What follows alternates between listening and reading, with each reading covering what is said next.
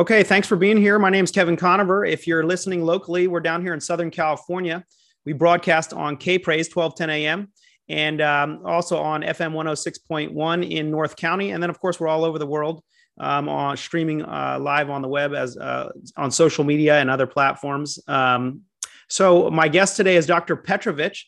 If you know anything about him, he was very involved in Is Genesis history. That's where I first got to know about him, but he has an earned PhD from the University of Toronto. He has a major in Syro-Palestinian archaeology, a first minor in ancient Egyptian language, and a second minor in ancient Near Eastern religions.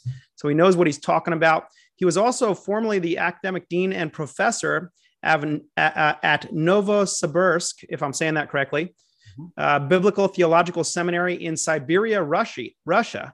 And so, Dr. Petrovich, I don't know how you feel about what's going on or over in Ukraine and Russia, or if you have any direct ties there after being a professor and dean over there. Has that impacted anybody you know? It hasn't adversely impacted people I know. In Siberia, it's far away from all of the conflict, and so there's really not much that they have to suffer through. But certainly, my family, we have friends and people who are dear to us in both Russia and Ukraine.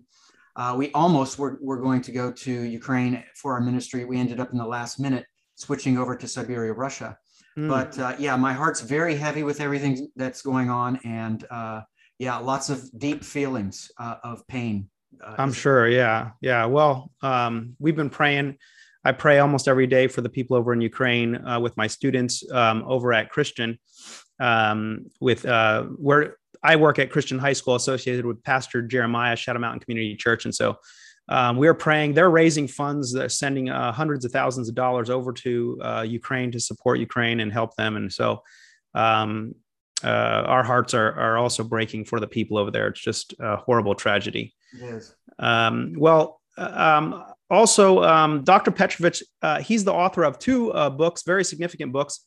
He's the author of the world's oldest alphabet, Hebrew as the language of the proto-consonantal script.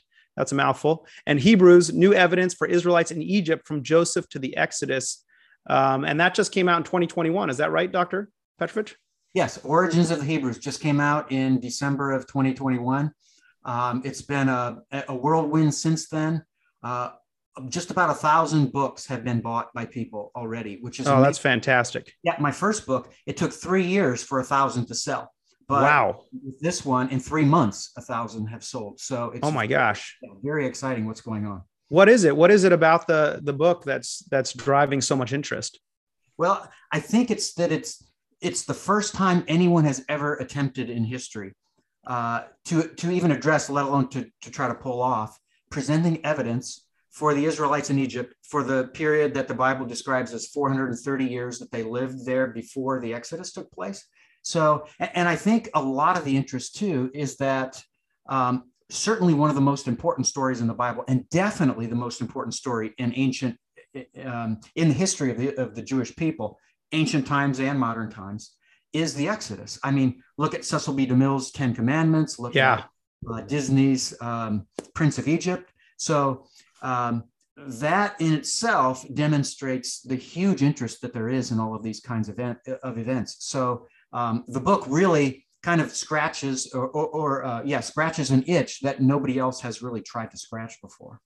Yeah, and of course, this is incredibly important to both Christians, Jews, and even Muslims, who are all very much interested in the history of what happened in the Exodus.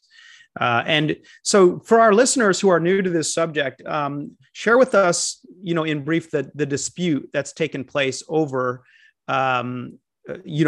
whether the Jews were in Egypt. Because if you're a biblical Christian who's just not in tune with what's happening in the academic world, you just think, oh, yeah, this is what happened. But this has been in dispute forever. Tell us a little bit about that. Sure. And this is one of the reasons why this book and the evidence for it in it is so important, because university professors around the world have been for decades and probably over a century, if not close to 2 centuries, have been criticizing biblical history. They have a lot of areas of attack, but one of the areas of greatest attack is this whole idea of, the sojourn in Egypt, because there's really never been a case that's been presented before. So they're attempting to. So what I've done is kind of stumble into all of this evidence that demonstrates that the Exodus took place in 1446 BC, what's called the early Exodus view, and not in the 13th century BC. Yeah. That's the view of scholarship today, the majority of scholarship. But the irony is that the middle of the 15th century BC was the time-honored position until an archaeologist of the 20th century named William Albright came along, and he had a really dynamic personality, and he was very authoritative, and he demanded that it had to have occurred in the 13th century BC because we have no evidence of Israelites running around in Canaan from 1400 to 1200 BC. So because of that, it has to be a late Exodus. And that kind of led to a whole change in the paradigm. And then Cecil B. DeMille picked it up, and he set Ten Commandments movie in the 13th century BC. So that's kind of the crux of the dispute.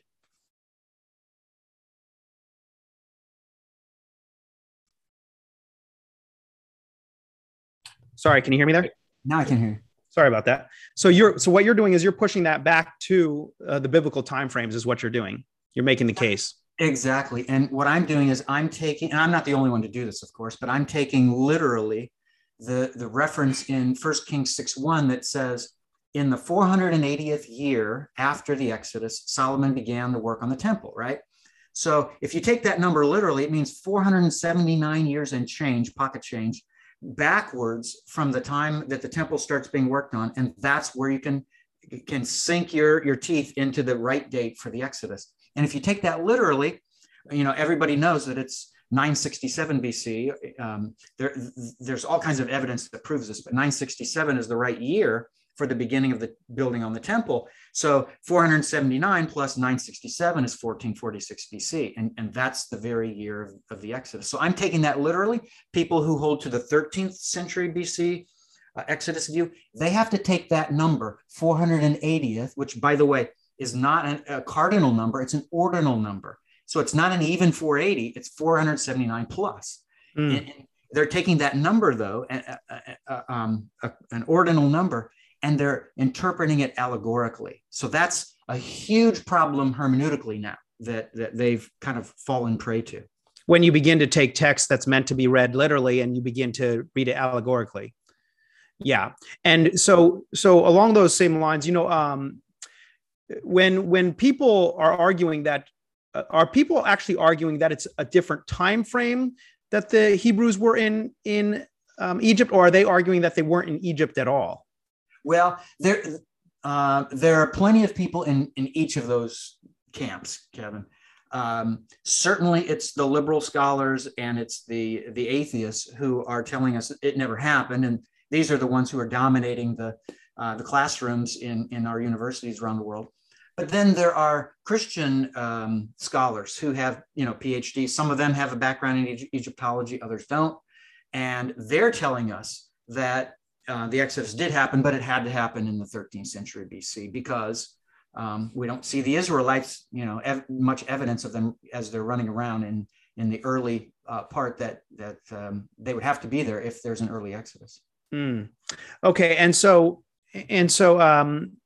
when you say they don't see the evidence of them running around, how are they missing the evidence? You're arguing there's plenty of evidence. They're arguing there is no evidence. Where's the? Well, my book is mainly dealing with the period that the Israelites were in Egypt, but the area that they're talking about is after the Exodus, after the 40 years wandering in the desert, and then the entry into the land in what would be, according to the early Exodus view, 1406 BC. They're saying around 1400 and the 2 centuries after, we're not seeing evidence of Israelites there. But here's the interesting tidbit that comes up now, Kevin. I just published literally within the last couple of weeks. So this would be early March of 2022, just published an article on an inscription that was found and published in late spring, I think May or June of 2021.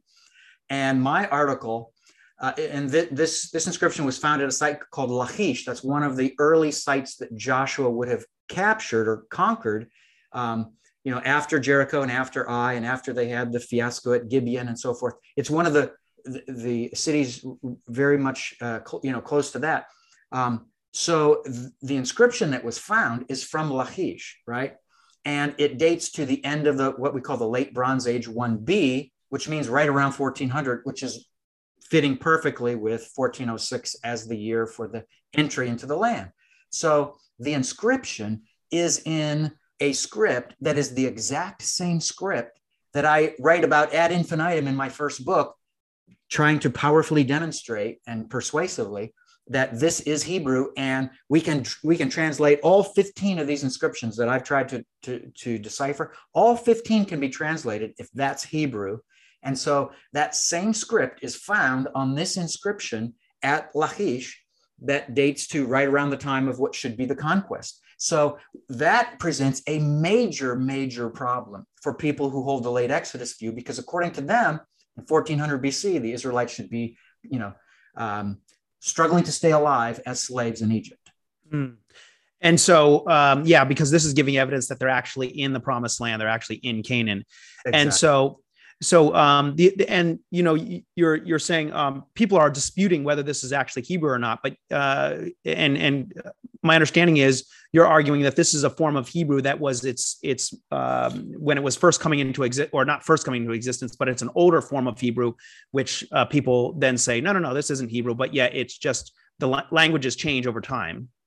Well, the language changes over time somewhat, but not all that much. But the script changes a lot, because it started off, Kevin, in the 19th century BC, and it's attested as early as 1842 BC.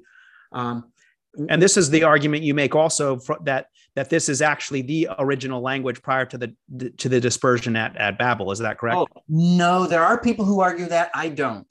Okay. I don't think that Hebrew was the first language. I think it came into being at the time of the Tower of Babel. But the script, it was originally what we call pictographic. So when you saw it as it first would have been invented, they're drawing pictures, the exact pictures that are used in hieroglyphics. But with Egyptian hieroglyphics, there are over 800 signs. Well, this is only 22. So what they handpicked, they cherry-picked 22 of those 800 plus hieroglyphs, and they turned them into the Hebrew consonantal script, meaning consonants only, no vowels. So interesting. So that script, and this gets back to your question, that script then over time, over the centuries, it changes. It if you don't mind, it evolves. Sure. And it's very logical, because it takes a lot of hard work to draw careful pictures. But the more abstract you can make it, the faster you can write. So necessity and speed worked to be the pushing factor to cause the alphabetic script to adapt and become more pictographic. That's interesting. Less pictographic and more abstract. That's what. Yeah. We've in looking at things like the origins of languages and all, or the origins of people groups. I've looked into the whole thing about the Chinese language and how it also changed, just like you're saying. So that's a similar event, thing that's taking place here. Yes. And question about that. So is this a very common thing among languages, that they start off more with as pictures and then they gravitate towards abbreviations of those pictographs, those hieroglyphics?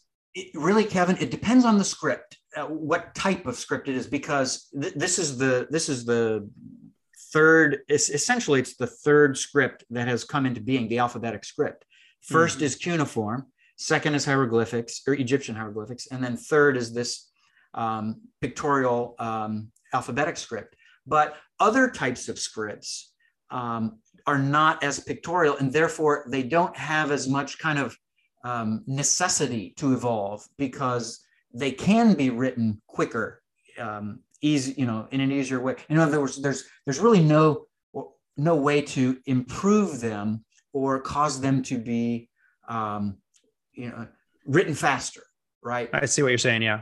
But this is the kind of script that's conducive to an evolution that makes it less detailed and careful and faster and more abstract. Now, if somebody wants to look up this article you wrote on this particular this particular finding of this script, where can they go to look that up? That's a great question. They can go to my academia.edu webpage, and I know you already have the link for this. And that on that webpage are all of my 8 peer-reviewed articles and lots of other sources and tools that I've uploaded there as a teacher, right, for my students and for anyone who's interested in learning. And I also have the front matter to my 2 books that are up there, so you can read about my 2 books and kind of get a feel for it. And if you like it, you can always find a way to get a copy of it. But yeah, you can download it for free, the article, the 2022 article on the Lachish Milkbowl Ostracon, right from my academia.edu page. Okay, so for those of you listening, that's the bibleseminary.academia.edu/Douglas Petrovich. And you can read that article there. Now, what other evidence is there that is very compelling that the Israelites, were in Egypt in the time frames that the Bible is putting forward? I know there was some pretty wild things when I was looking at is Genesis history, and then digging a little deeper into that. There was a lot of things that I was completely unaware of about the evidence of, Joseph in Egypt and these sorts of things. Since that movie came out, have there been additional evidences that have been uncovered to support this contention? Yeah. And so my book includes all the latest research. I continued to improve it, even in the stage where I was editing and, cleaning it up and repositioning certain parts. In that whole process, I was also scouting for more information that's out there. The newest areas of information that are in my book that maybe I didn't talk about too much at conferences where I've spoken and so forth is the whole history of what are called 4-room houses that are attested in Egypt. So the 4-room house is a well-known architectural design of Israelite houses in Canaan, which became the land of Israel, during the entire monarchy period, right? What's the average Israelite living in Israel? It's easy, 4-room house. Any archaeologist will tell you that. So it's indisputable. Well, so is this all through? Is that all through Israeli history up until the time of Solomon and so forth? And well, let's put it this way: it's attested in the time of Solomon, David and Solomon, and it's attested all the way down until the Israelites go off into Babylonia in the captivity of 587 BC. Okay. So that whole time period, you will find 4-room houses over and over and over. You can check the excavation reports and the drawings and all that. It's indisputed. So what my book demonstrates, though, is we have at least 3 phases of occupation at the site of Avaris in Egypt that I and others are connecting with, where Jacob moved his family. You have at least 3 occupational phases with space between them where you have 4-room houses attested. And the earliest phase, Kevin, is actually the phase when Jacob would have moved there with his family. And Bryant Wood and I, he's another biblical archaeologist, we're convinced. Yeah, I've interviewed him. Yeah, we're convinced that was actually Jacob's house. So, but there are also now other plans, architectural plans that have been published by the excavators there, the Austrian team that's there, that demonstrate we have 4-room houses later. So there's a continuity of architectural design that's the exact design that is germane to the history of Israel. Nobody else before them has 4-room houses, and even during the time they're in Canaan. So the Egyptians did not use the 4-room houses? Is that? No. They used other architectural designs. Wow, interesting. Huh. So so when that kind of information is presented to somebody who's a skeptic, how do they respond to that? I'm waiting to see. I mean, my critics haven't had time to digest my book yet. It's very detailed. It's very thorough. And it's very well documented. So they're going to have their hands full for quite a while. Most of my critics actually will be closet critics, because it will be way safer for them just to ignore my book rather than attempting to really refute it, because they know I'll go after it, right? I will respond. Yeah. And how long did it take you to gather all the information and to write this book? Years, and it's measured in thousands of hours, and I don't even know where to stop or start with those numbers. Yeah, it's astronomical, really. Yeah. Well, this could be a watershed book as far as how it impacts really everybody. So that's exciting. For sure. And have you received any responses from critics at all? Have you at this point yet? Has anybody said anything? I'm waiting for my first responses from my real rivals out there, the ones who have made it loud and public that, my view on all of these things is out to lunch, that Hebrew isn't the language of the first alphabet and so forth. So I'm waiting to hear from them. But I've had a really overwhelmingly positive response from the Christian community and some within the Jewish community who take the Bible seriously, literally, and see it as historical. That's fantastic. Yeah, I'm sure you're gonna end up on some of these shows to talk this out. I love Michael Medved, who is Jewish. I don't know if you know who he is. He's a popular radio show host, and he has had on many times people from the Discovery Institute or Dennis Prager. He should have you on. Do you know who he is? No. Oh man, you gotta connect with either Dennis Prager is huge and Michael Medved is pretty big too. And both of them are Jewish, and they're both very, very supportive of the Bible in every way. So that'd be an incredible opportunity to explode, for your book to just explode. So yeah, I'm gonna pray about that and see if I can send a message over to them. Yeah, connect me if you're willing. Oh yeah, I'm absolutely willing. So now you said that you actually stumbled on this whole evidence of the Hebrews in Egypt. How do you stumble on something like that? What happened? That's a great question. And here's the thing. I mean, it's funny how many people try to assume and assert what are my motives in all of this. Yeah. I was innocently, Kevin, studying for my my comprehensive exams for my PhD program at the University of Toronto. I was looking on websites for material, and all of a sudden I somehow stumbled across the recent excavational activities taking place at Avaris. And I knew that Bryant Wood had connected that site with the Israelites. I hadn't committed one way or the other, but I started, they put a lot of that on the web. And so I stumbled onto this and I started just studying it and seeing all of this material. And I realized that they had found things that relate to biblical history that are extremely important and powerful, and they have no idea what they found. And most specifically, most powerfully, was evidence for the 4 types of animals that the Bible describes in Exodus 11 and 12 as having been there and present at the time of the first Passover, right? The 10th plague on Egypt. Yeah. The killing of the firstborn. So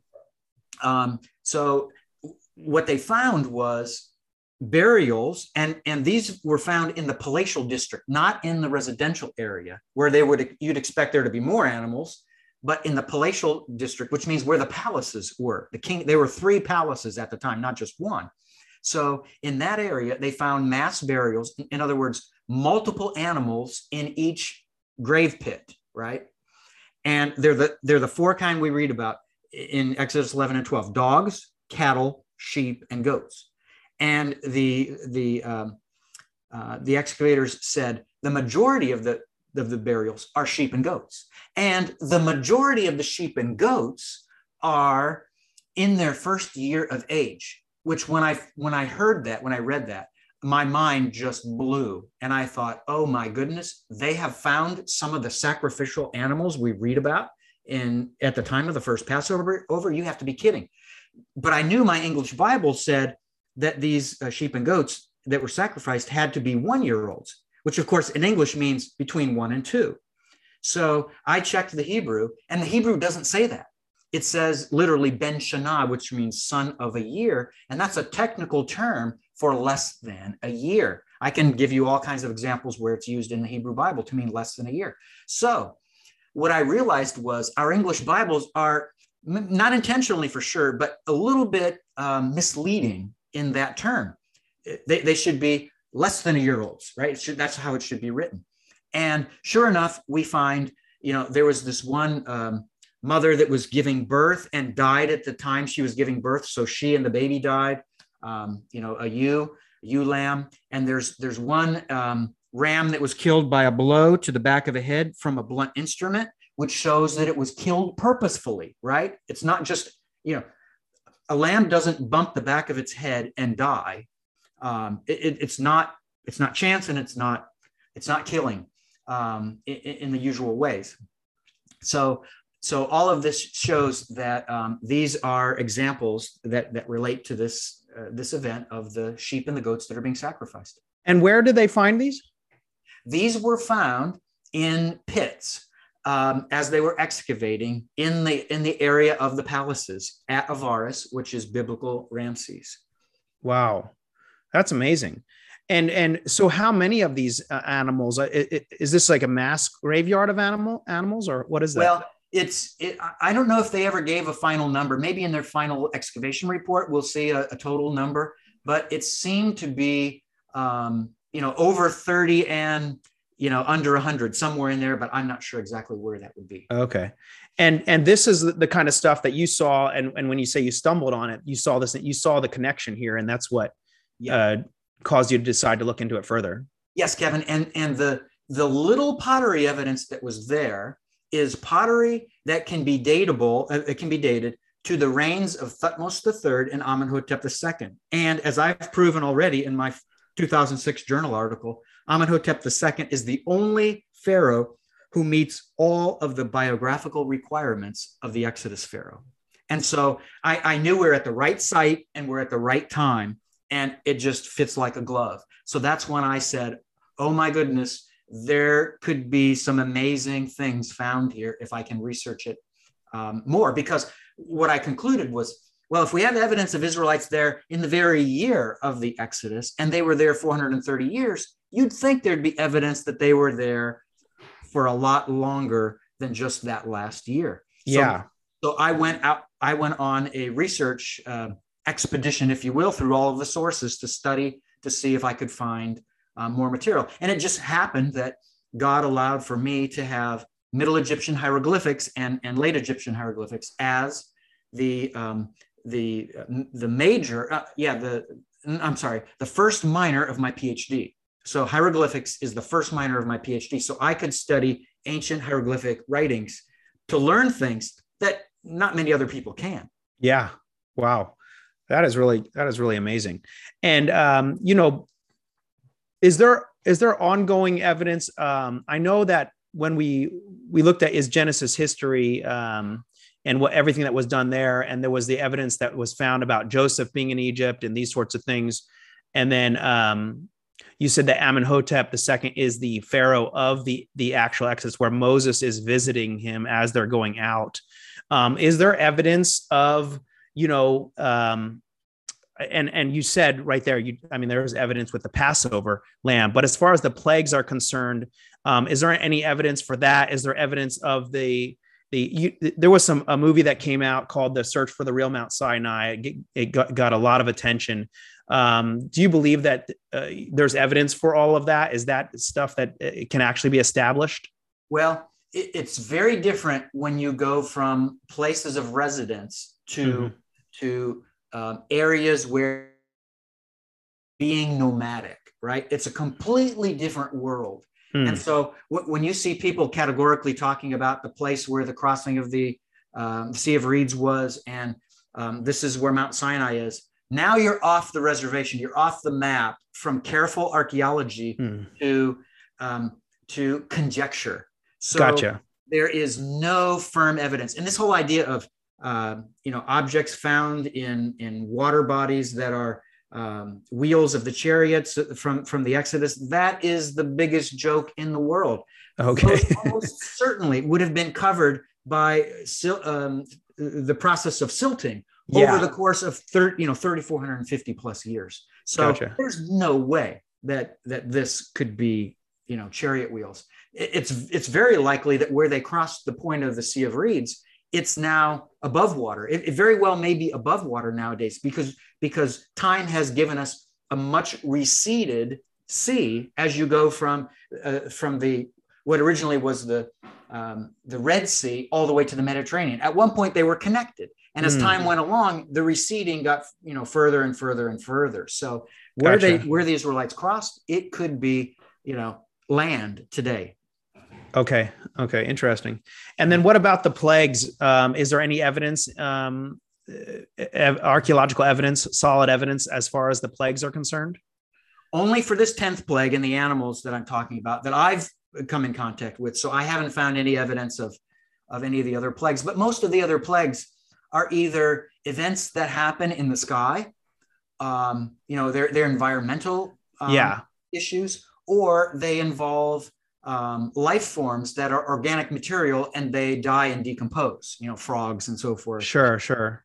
And locusts. So it's going to be really hard archaeologically to expect to find evidence of any of these other plagues. But it just so happens that buried animals from the 10th plague, that's a lot more plausible, a lot more possible to But there's not anything that's been found in hieroglyphics or Egyptian record keeping of any sort in that regard. There is one disputed papyrus manuscript. It's called the Ipuwer Papyrus.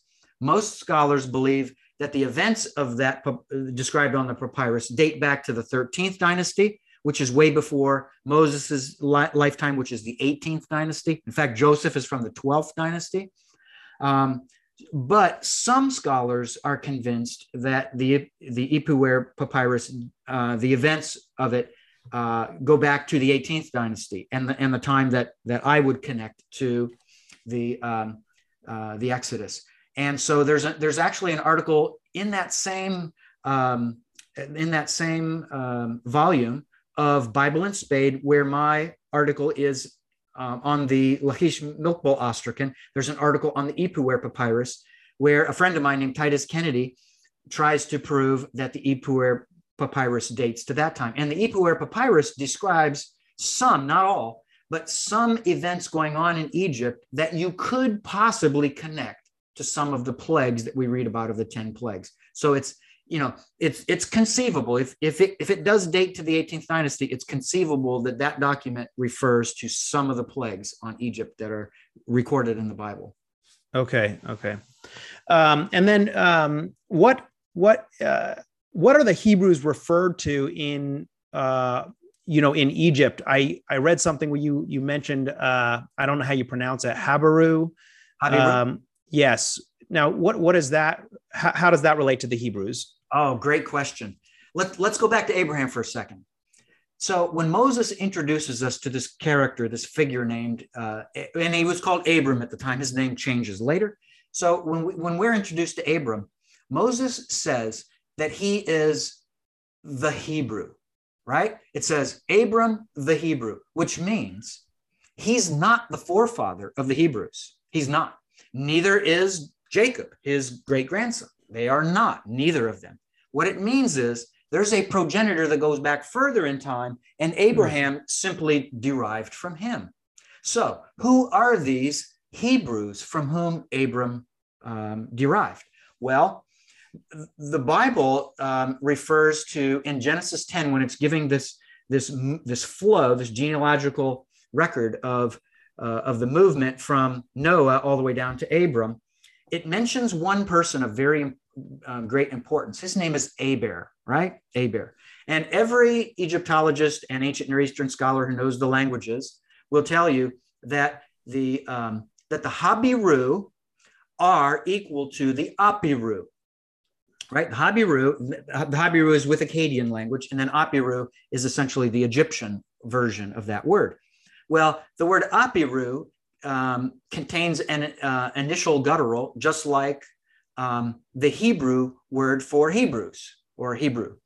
And so it's very plausible that what we see in Egyptian is similar to what we see in Hebrew for the mention of the name Aber. So Aber is the forefather of Abraham, after whom their family name derives. So we know that there are lots of Habiru running around in the ancient Near Eastern world at the end of the third millennium BC and at the start of the second millennium BC.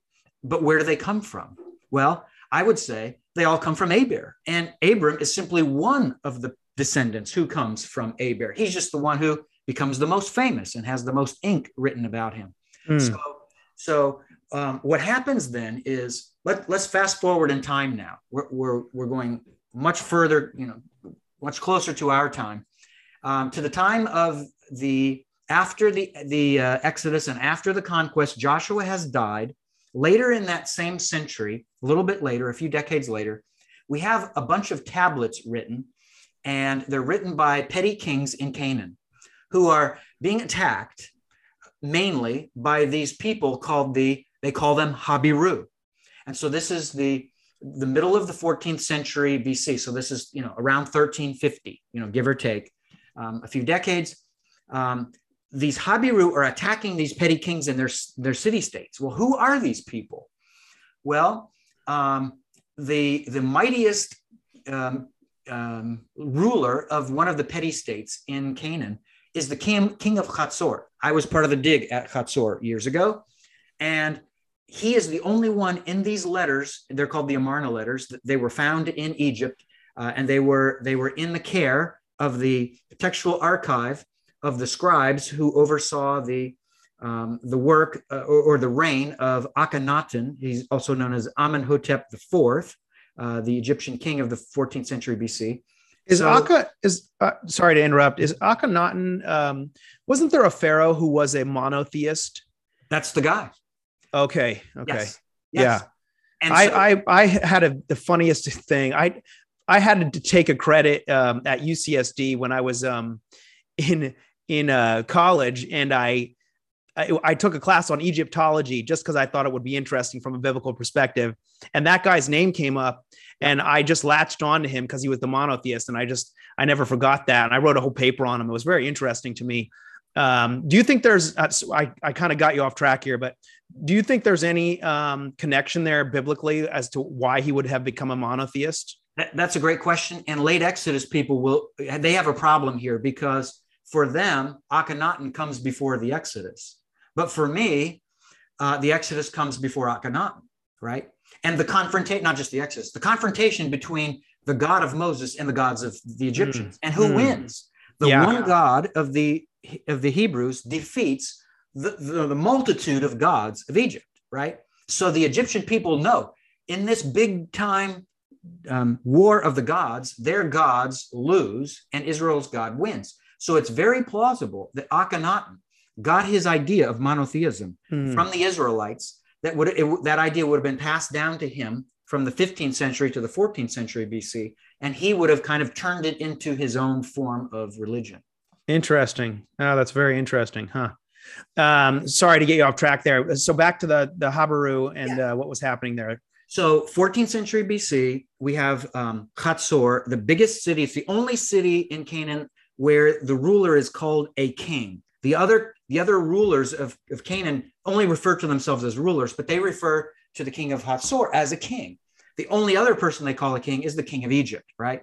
So this is a big guy. He's a big player. He's the bully on the block, the king of Hatzor.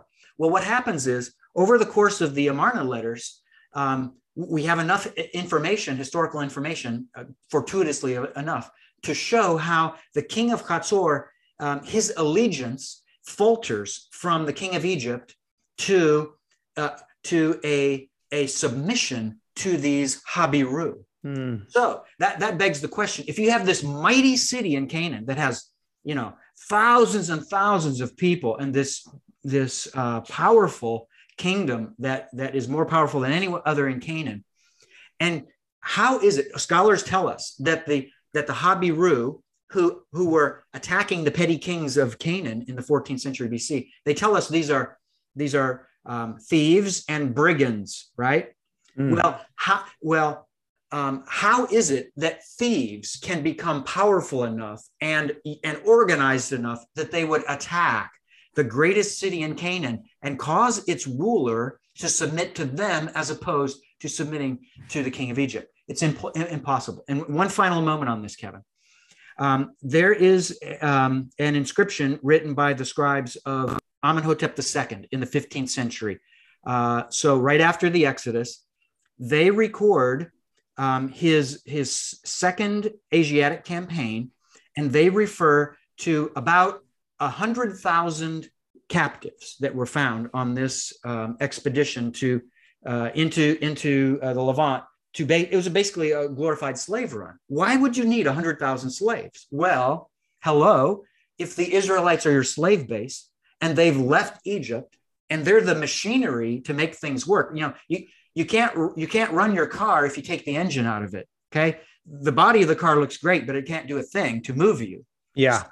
So the Israelites were that mechanism for Egypt. So during this glorified slave run, where about 100,000 captives were lynched from Canaan, it says that 3,600 of them were Apiru, the Egyptian name for the Akkadian word Habiru. Oh, wow. So that being the case, shortly after the Exodus, in the very same year of the Exodus, in November of that year, and the Exodus happened in April, in November of that year, they capture 100,000 slaves. 3,600 are Apiru. Those very probably are Hebrews who left Moses's command, and they decided, we're not waiting to go into Canaan, we're going now. They moved into Canaan, they settled down, and God gave them a big fat surprise. The king of Egypt came along and snatched them and took them away back into slavery in Egypt, and probably gave them a much worse fate than their compatriots who had to wander around in the desert for 40 years. Wow, that is interesting. Now, a lot of people say they complain about the idea that there would have been around 2 million Hebrews who left Egypt and were with Moses, and a lot of them say, well, there's not even enough room to move around with 2 million people. How do you respond to that complaint? Well, we do have ancient armies that travel in at least 1 million, so it is plausible. It's harder for an army, but it's not impossible. There are two views as to what the numbers are for the Israelites. Either they could be 600,000 males, or whatever it is, 6,000 tribes, or 600 or 6,000 tribes. I forget now which that would be. But if you take it that they are 600,000 males, it means probably you have a realistic body of 2 million people. Well, Bottom line is you could have that many, especially if they're living in different parts of Egypt at the time. So all of the people would have left the various sites where they live.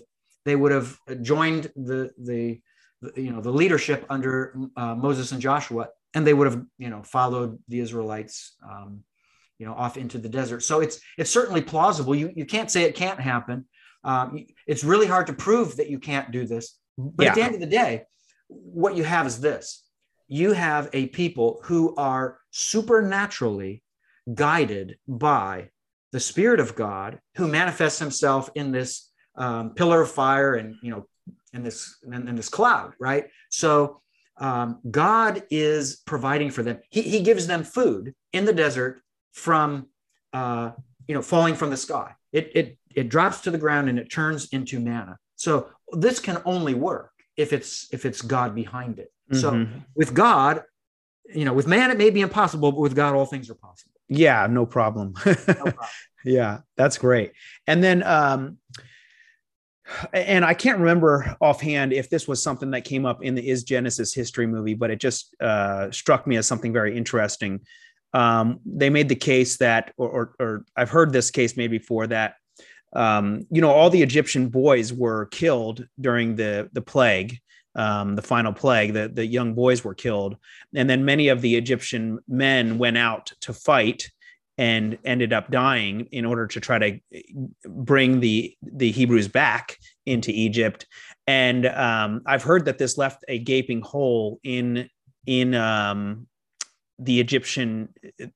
male population of the Egyptians at the time. What are your thoughts on that? Is that something that there is a historical evidence to support that? There is historical events that can support that, maybe indirectly. For one thing, when Amenhotep II took over the throne from his father, Egypt had come to its height in all of its history. from the beginning of time until today, Egypt was never more powerful. He turned them into one of two superpowers and the greater of the two, because under the father of the Exodus, Pharaoh Thutmose III, the Egyptians went all the way to the Euphrates River, right, through southern Levant, through the northern Levant, and eastward to the Euphrates, and they sacked cities down the river as they went downstream. So they were as powerful can be. And if you check the Theban tombs from this time, from the 18th dynasty, the reigns of Thutmose III and Amenhotep II, you will see displays painted on the tombs of wealth pouring into Egypt like it never did in all its history, right? So you have evidence of this great wealth. Well, Thutmose III launched 17 campaigns into Asia. Amenhotep II launched 2. And the second one was in the year of the Exodus. It's the one I told you about. That's in the same year of the Exodus, but in November, a time when kings don't go out into battle, as the Bible describes. Yeah.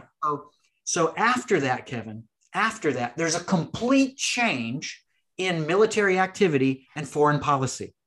There are no more imperialistic ventures to gain land and gain goods and gain gold, right? They don't happen. And up until this time, there were no political marriages because Egypt had the upper hand. They didn't have to offer their daughters in political marriage when they had the upper hand. Then after the Exodus, you see no more campaigns, and you see this flurry of political marriages, right? That demonstrate that the Egyptians know that they're in an inferior position and they have to marry up in order to have peace in the ancient world, right? Wow. So there's all of that. And then there's one other thing. And I describe this in my book. There is an inscription that most people have, even scholars, have no clue about, but it's published. And I refer to the publication where it's found. And I actually try to improve the translation in the Egyptian text. But that inscription is from the reign of Amenhotep II, and it describes an edict that's issued by the king. What edict? The edict was that all of his courtiers were to go out and destroy the gods. What does that mean? It means you go to the shrines and the temples, and wherever you see an idol that's 2 feet, 3 feet high, you take it and you rip it to shreds and you destroy. Wow. Why would this ever be done in Egypt? Yeah. And there's one god who's mentioned by name on that inscription, and the rest of it is kind of broken off, and we can't see all of the wording. But this god is very clear there, and that's the god Amun-Ra. Who's Amun-Ra? He's a composite god that consists of Amun plus the sun god Ra. So it happens that in the reigns of Thutmose III and Amenhotep II, Amun-Ra became the god connected with the victories that were given to the Egyptian kings by the gods in their Asiatic campaigns, right? So they would come back from their campaign and they would give glory to Amun-Ra. So for Amenhotep II, who was constantly giving glory to Amun-Ra for the victories in Asia, for him to turn around and command his courtiers to destroy idols to Amun-Ra, oh my goodness, that's telling us that he no longer has faith in the God who gave him victories in Asia. Wow. That's huge. That is really huge. And what a testament to the truth of Yahweh, right? The God of the Bible. So the God of the Hebrews. That's amazing. And, is there still a lot, we're just about out of time here, but is there still a lot to be uncovered in Egypt? Is there still a lot to be, a lot of headway that can be made to learn additional things about this sort of stuff? Great question. And the answer is maybe. I don't even know myself. If I did, I would probably be going broke, just studying the manuscripts and studying the sources and studying the archaeological records to find them. But there is that possibility. And that's why I'm encouraging, especially young people out there who may be interested in history and they already have a love for the Bible, that maybe God would be using them to love to wed these two loves together, like he did with me, and give you the passion and the drive to study the ancient evidence and look for such things. And I'm convinced, Kevin, I can't point to them. I'm convinced that they are out there waiting for the hardworking people to discover them. Amen. Yeah. Yeah, that is, and it has such a big impact on people as they study this. I think it just cracks the door of people's hearts and gives them a chance to go back to the Bible and say, hey, you know what? Yeah, I need to give this a second look. I need to really take some time to get a better understanding of what the real history is. So thanks for everything you're doing, Dr. Petrovich. It's amazing. My pleasure. Thanks for having me. Absolutely. For those of you listening, if you want more information about Dr. Doug Petrovich, the bibleseminary.academia.edu/Douglas Petrovich. And he's doing all kinds of amazing things. And if you have the privilege of, are you still teaching, Professor? Yeah, I'm still teaching. Okay. Where are you currently at? I'm currently at the Bible Seminary in Katy, Texas. Okay, there you go. So there's your chance. If you want to sit under somebody who's really on the cutting edge of this kind of stuff, there you go, Katy, Texas. So he wrote, the author of the world's oldest alphabet, Hebrew as the language of the proto-consonantal script, and Hebrews, his latest book, New Evidence for Israelites in Egypt from Joseph to the Exodus 2021. Check those out. They'll be a huge blessing to you. And I'm going to see if I can't get you on Dennis Prager or Michael Medved or something, because I know that they would eat this stuff up. So thanks again, Dr. Petrovich, and you have a great week. You too. Thank you, Kevin. Okay. Take care. We'll see you guys all next week. My website's educateforlife.org. You can check out all kinds of useful information on there that will help equip you to be able to defend your faith and to be able to share the good news of Jesus Christ with those around you. Okay. God bless you. We'll see you next time. Bye-bye.